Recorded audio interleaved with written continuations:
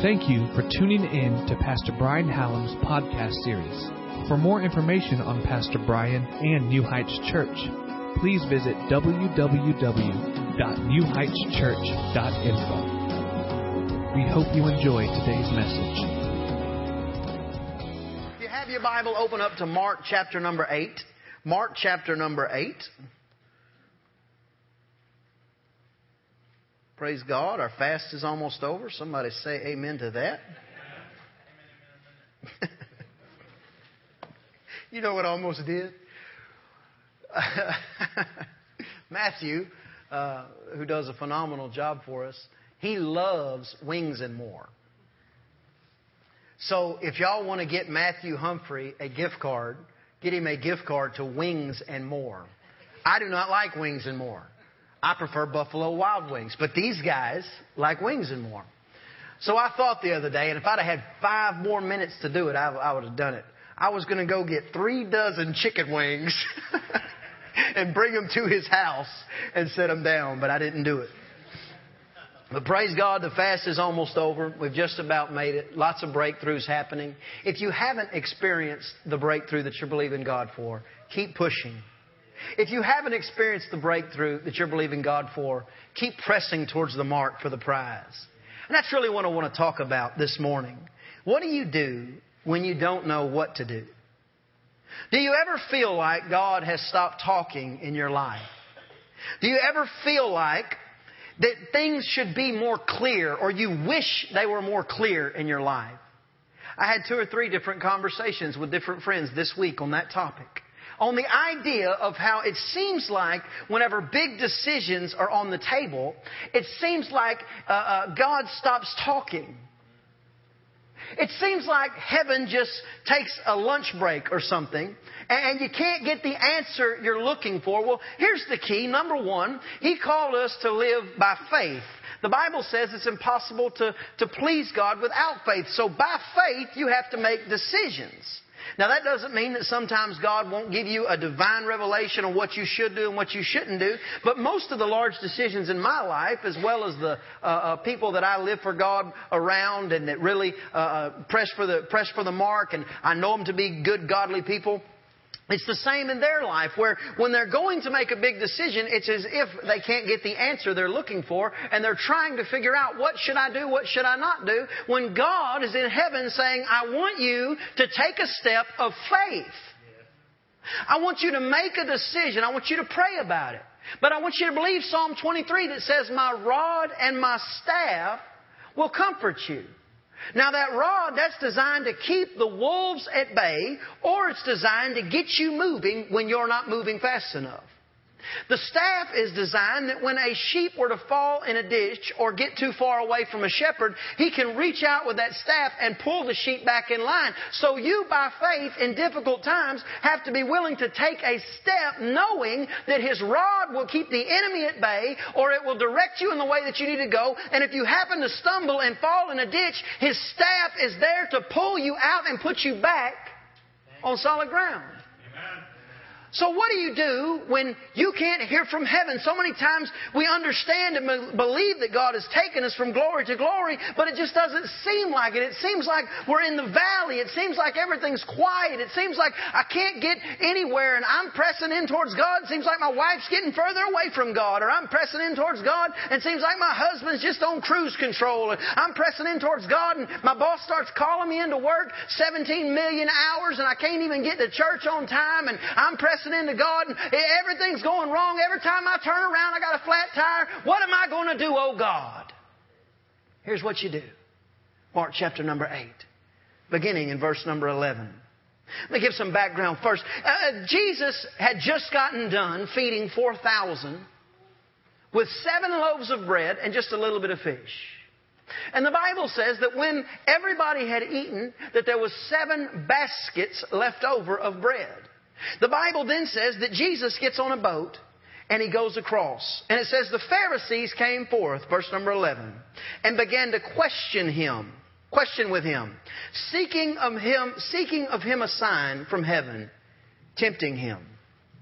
Did you know your life would be a better life if you were really good at recognizing temptation.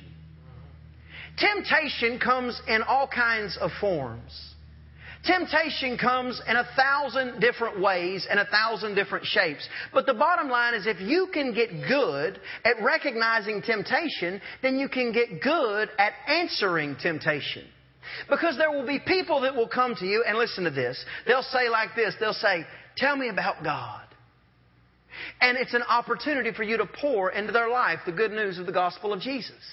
But then there are other people that will come to you full of hate, spite, and all kind of wickedness. And they say, oh yeah, tell me about your God. Ha, ha, ha.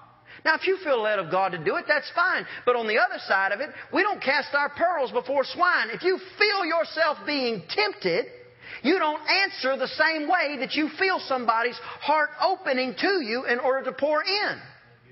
So many times we get to the place where we feel like as Christians we have to treat everything exactly the same. Now listen, we do not judge people. That's God's job. But we certainly judge actions. And if somebody is constantly cussing you out and all this other stuff, and then in the middle of it they go, well, tell me about your God. Ha, ha, ha. You are not bound to talk to them in the way that you would talk to the 4-year-old that says, will you tell me about Jonah and the whale? It's a different conversation, and if you can get good at recognizing temptation, you can get good at learning how to answer temptation. Here's the deal. The devil will never tempt you to go to church. Never. He'll tempt you to stay home. He'll tempt you to cut the grass on Sunday morning so you can watch the game Sunday night. He'll tempt you that, man, there probably won't be many people on the golf course, so why don't you play Sunday morning? He'll tempt you to go on this or on that. He'll tempt you to do something, but he will not tempt you to go to church. So whenever you begin to feel the enemy begin to tempt you, it's your responsibility to recognize the temptation the way Jesus recognized the temptation. Verse number 12 said, and he sighed deeply in his spirit. And said, why does this generation seek after a sign? Verily I say unto you, there shall no sign be given unto this generation. Isn't that interesting? Jesus went around healing the sick. That sounds like a sign to me.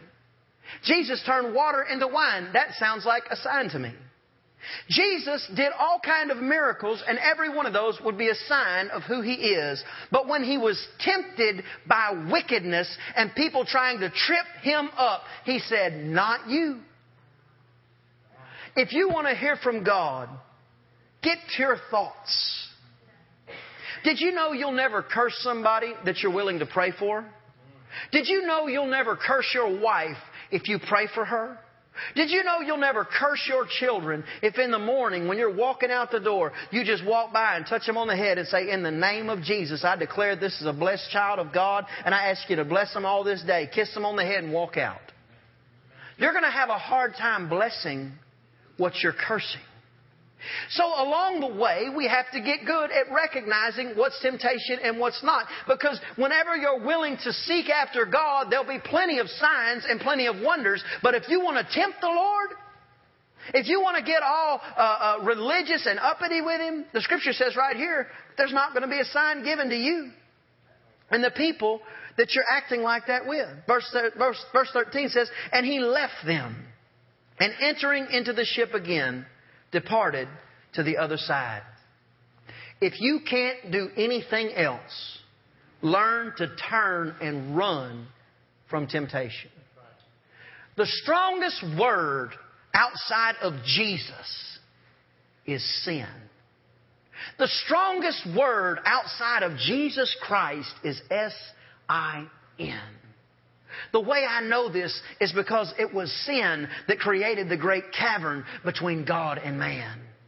It was sin that created the opportunity for you to walk hand in hand with the God who created you and be away from Him and stuck out in the cold somewhere. It was sin that causes you to be tempted. It's sin that causes you to trip and fall. It's sin that messes with your family. It's sin's the reason that we have thorns and thistles and all kind of problems in the world. It's sin's the reason that we have sickness in the world. It's sin that's the reason that we have divorce and hurt and anguish in this world. Not because I personally sin, therefore it comes on me. It's because there was a sin that took place thousands of years ago in the garden, and all of a sudden the world that we live in was cursed because of it.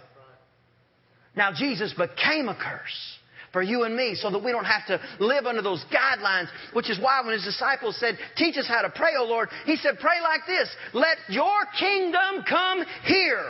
Amen. You're not a citizen of this realm anymore. You're a citizen of that kingdom. And if you can walk like a citizen of that kingdom, then you can experience the benefits of being a citizen of that kingdom. So along the way, you have to recognize that sin is not, it comes so simple and so quiet and so sneaky. And the Bible calls it the wiles of the enemy. The wiles, literally the trip hazards, all these kind of booby traps that the devil's got for you. And it might look like something simple. And before you know it, you're over here and we're having praise and worship. And you got your hands in your pockets trying to figure out, I'm so sick and tired. God's not looking at me. I messed up again. And it's all because sin separated you from the ability to get into His presence with boldness. Sin. S-I-N. When you are tempted, it is the next stage. Let me say this. Temptation to sin is not sin. When the enemy throws a fiery dart at your mind, which, by the way, it's where it all starts. Everything begins with a seed. Every big oak tree began with an acorn. Everything begins with a seed. And the enemy's throwing seeds into your mind saying, you're not good enough. Saying you'll never make it. Saying, look at this. Look at that. Nobody will know if you'll just do this. You ought to talk about him like this. And when those things come into your mind, your first thought you are not responsible for because it's a fiery dart of the enemy. So quit repenting for being tempted and start being glad that you're an overcomer by Christ Jesus. So many people, and myself included, 10 years ago, I would come to church and I'd say, oh God, I can't believe I had that thought again. I can't believe this. I can't believe that. And then the Lord spoke to me and said, that wasn't your thought. I wish you'd quit apologizing for the devil. So many times we get these thoughts in our mind and then we live in this state thinking, I'm not good enough, I'm not good enough. The fact that you didn't do what you were tempted to do says you're on the right track. Says you're moving forward. Says you're pressing towards the mark. And here's the thing. If you'll live a life of resisting the enemy, guess what? He's got to flee. He's going to go away from you because he can't deal with Jesus. And when you're water baptized, the Bible says you put on Christ. He can't mess with you. Any idea or anything that's contrary to the Word of God, when you became a blood-bought Christian, anything that's contrary to the promises of God are from Him and not from yourself. And if you'll quit repenting for something you didn't do, you'll be able to move on a lot faster. Somebody say amen. Amen. So let's get good at recognizing. Let's get good at understanding temptation. You don't deal with temptation the same way you deal with everybody else. You don't deal with temptation the same way. There's plenty of times, man, I love it, where Jesus, the Pharisees would come and they'd say something to him, and He wouldn't even talk to them. One time He just reached down and started drawing in the dirt. Whatever. When you're tempted, turn the other way. Now the disciples, when they got on the boat, so He got on the boat, entering into a ship, again departed to the other side. Verse 14 says, now the disciples had forgotten to take bread. Neither had they in the ship with them more than one loaf. The disciples felt unprepared. How many times do you feel unprepared? How many times do you feel unqualified? How many times do you feel like you can't do it the way you're called to do it? I don't know the Bible good enough. My family was this and never had any of that. I'm this way, I'm that way. Everything about your life, if the enemy could convince you of something, he would convince you that you're not qualified for where you're going. Can I tell you a secret? I feel that way all the time. I'm not qualified. I was born just like you. I was born.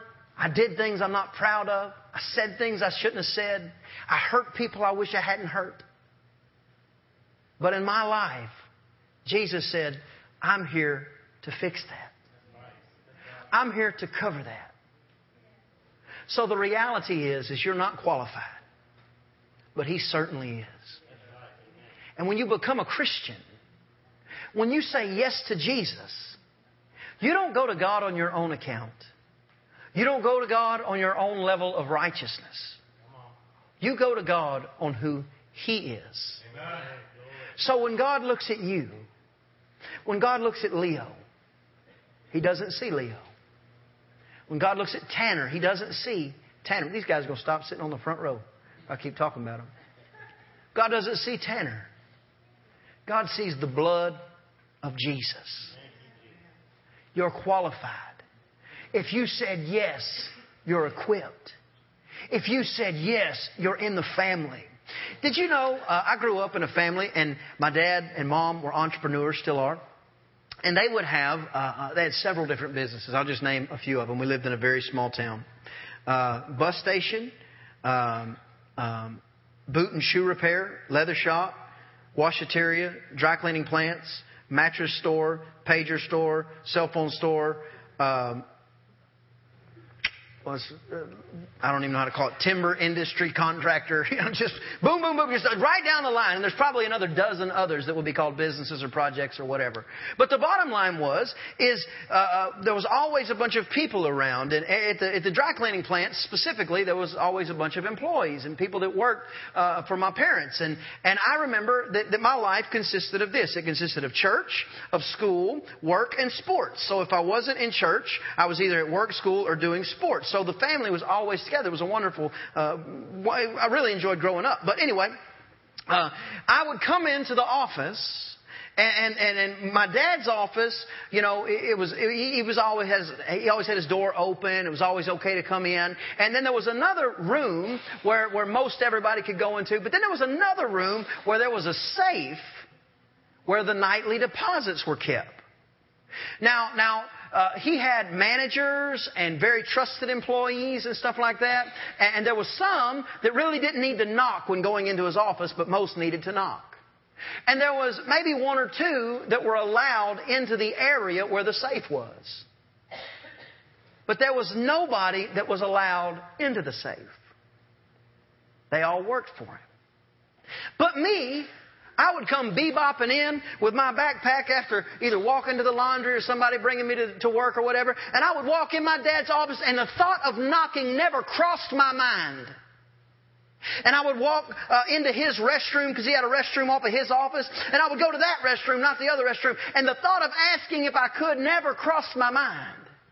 And I would walk into the other room where the safe was, and if he needed something, he would just say, "Get me the deposit from last night out of the safe." And I'd boom, boom, boom, here you go, pop. And I never thought about the access that I had, because you see, I was not a hired person, I was a son. So in your life, you're qualified, not because you're the best at this or the best at that, but because when you said yes to Jesus, you became His child. You don't go to God on your own accord, but it's the blood of the Lamb that grants you access. Continuing on, even though I'd like to stop there for about a month. Verse 15. The disciples just got done saying, "Man, we forgot some bread. We barely have one loaf." Verse 15, Jesus says, "Take heed, beware of the leaven of the Pharisees and the leaven of Herod."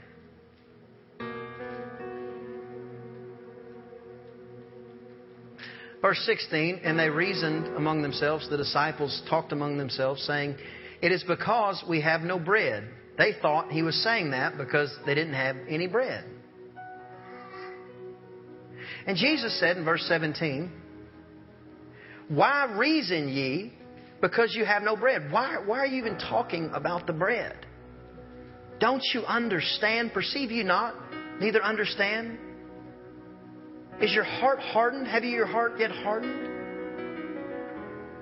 You see, when He spoke of the leaven, He was talking about the sin, the deception, the religious nature of the Pharisees.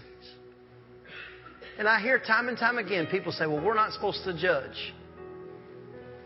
Now hear me in this. That's baloney. We do not judge people. We do not judge souls. But if you do not judge what's coming through your TV into the eyes and the ears of your little ones, who is? If you don't tell them this habit is bad for your body and will kill you one day, if you don't judge that, who will?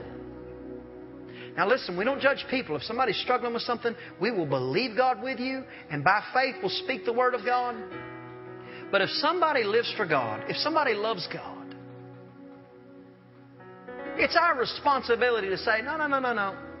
If the Bible says it's right, we just believe that. And in the same breath, if the Bible says it's wrong, that two men ought not be married, then we say it's wrong. We're not saying, we don't like you or anything. We love you. But we're not compromising this book for anybody.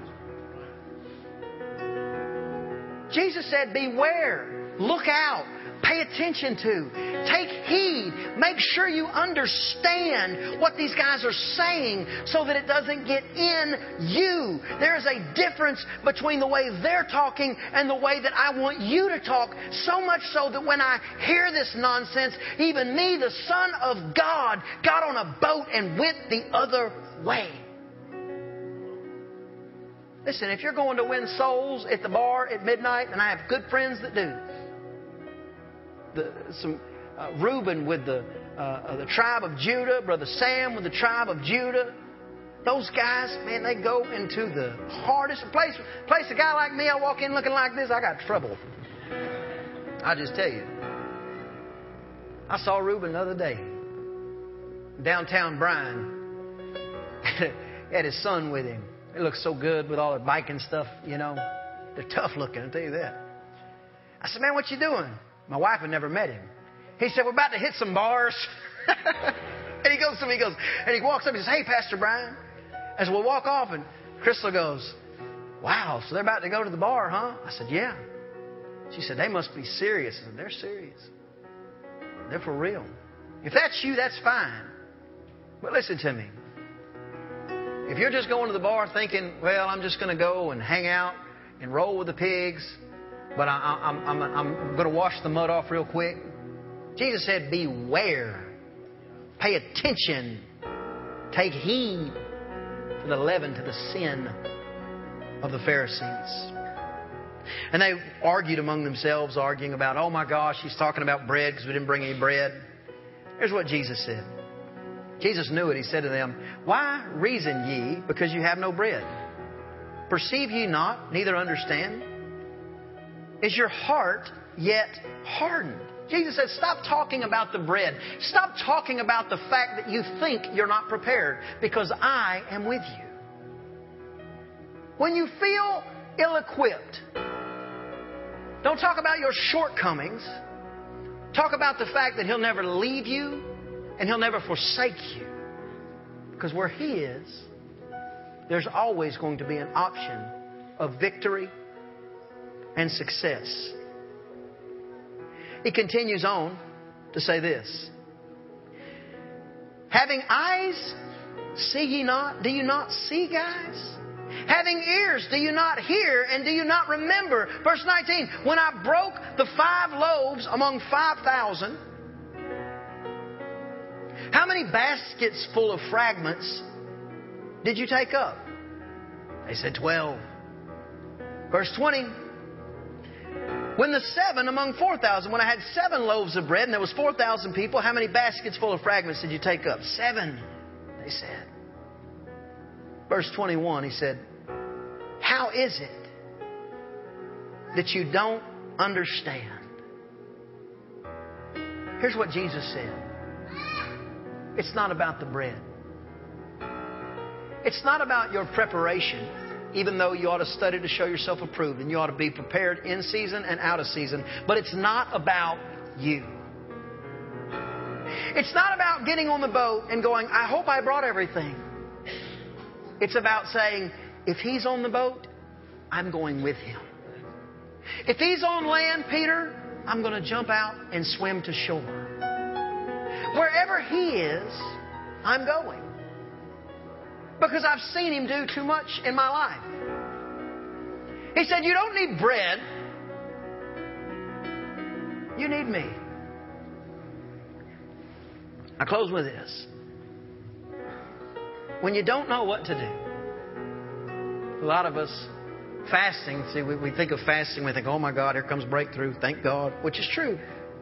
But if you look at the areas where the people of God fasted, they fasted through hard times, and generally it got tougher while they were believing God. Then breakthrough comes. But here's the deal. What do you do when God seems to not be answering?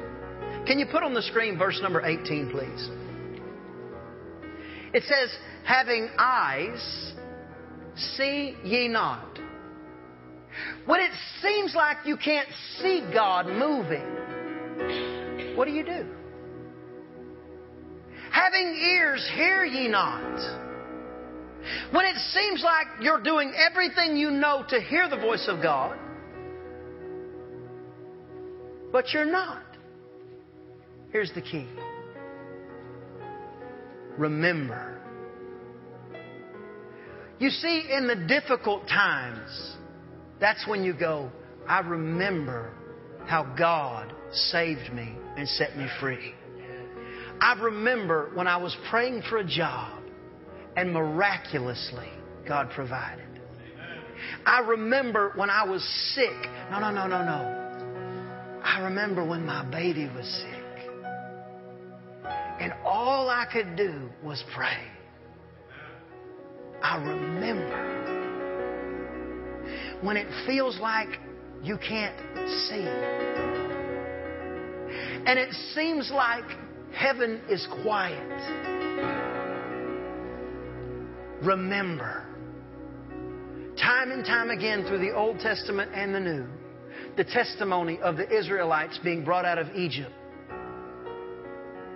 was constantly spoken again and again so that you could remember in the times when it seems like you're in the valley. Could you stand to your feet, please?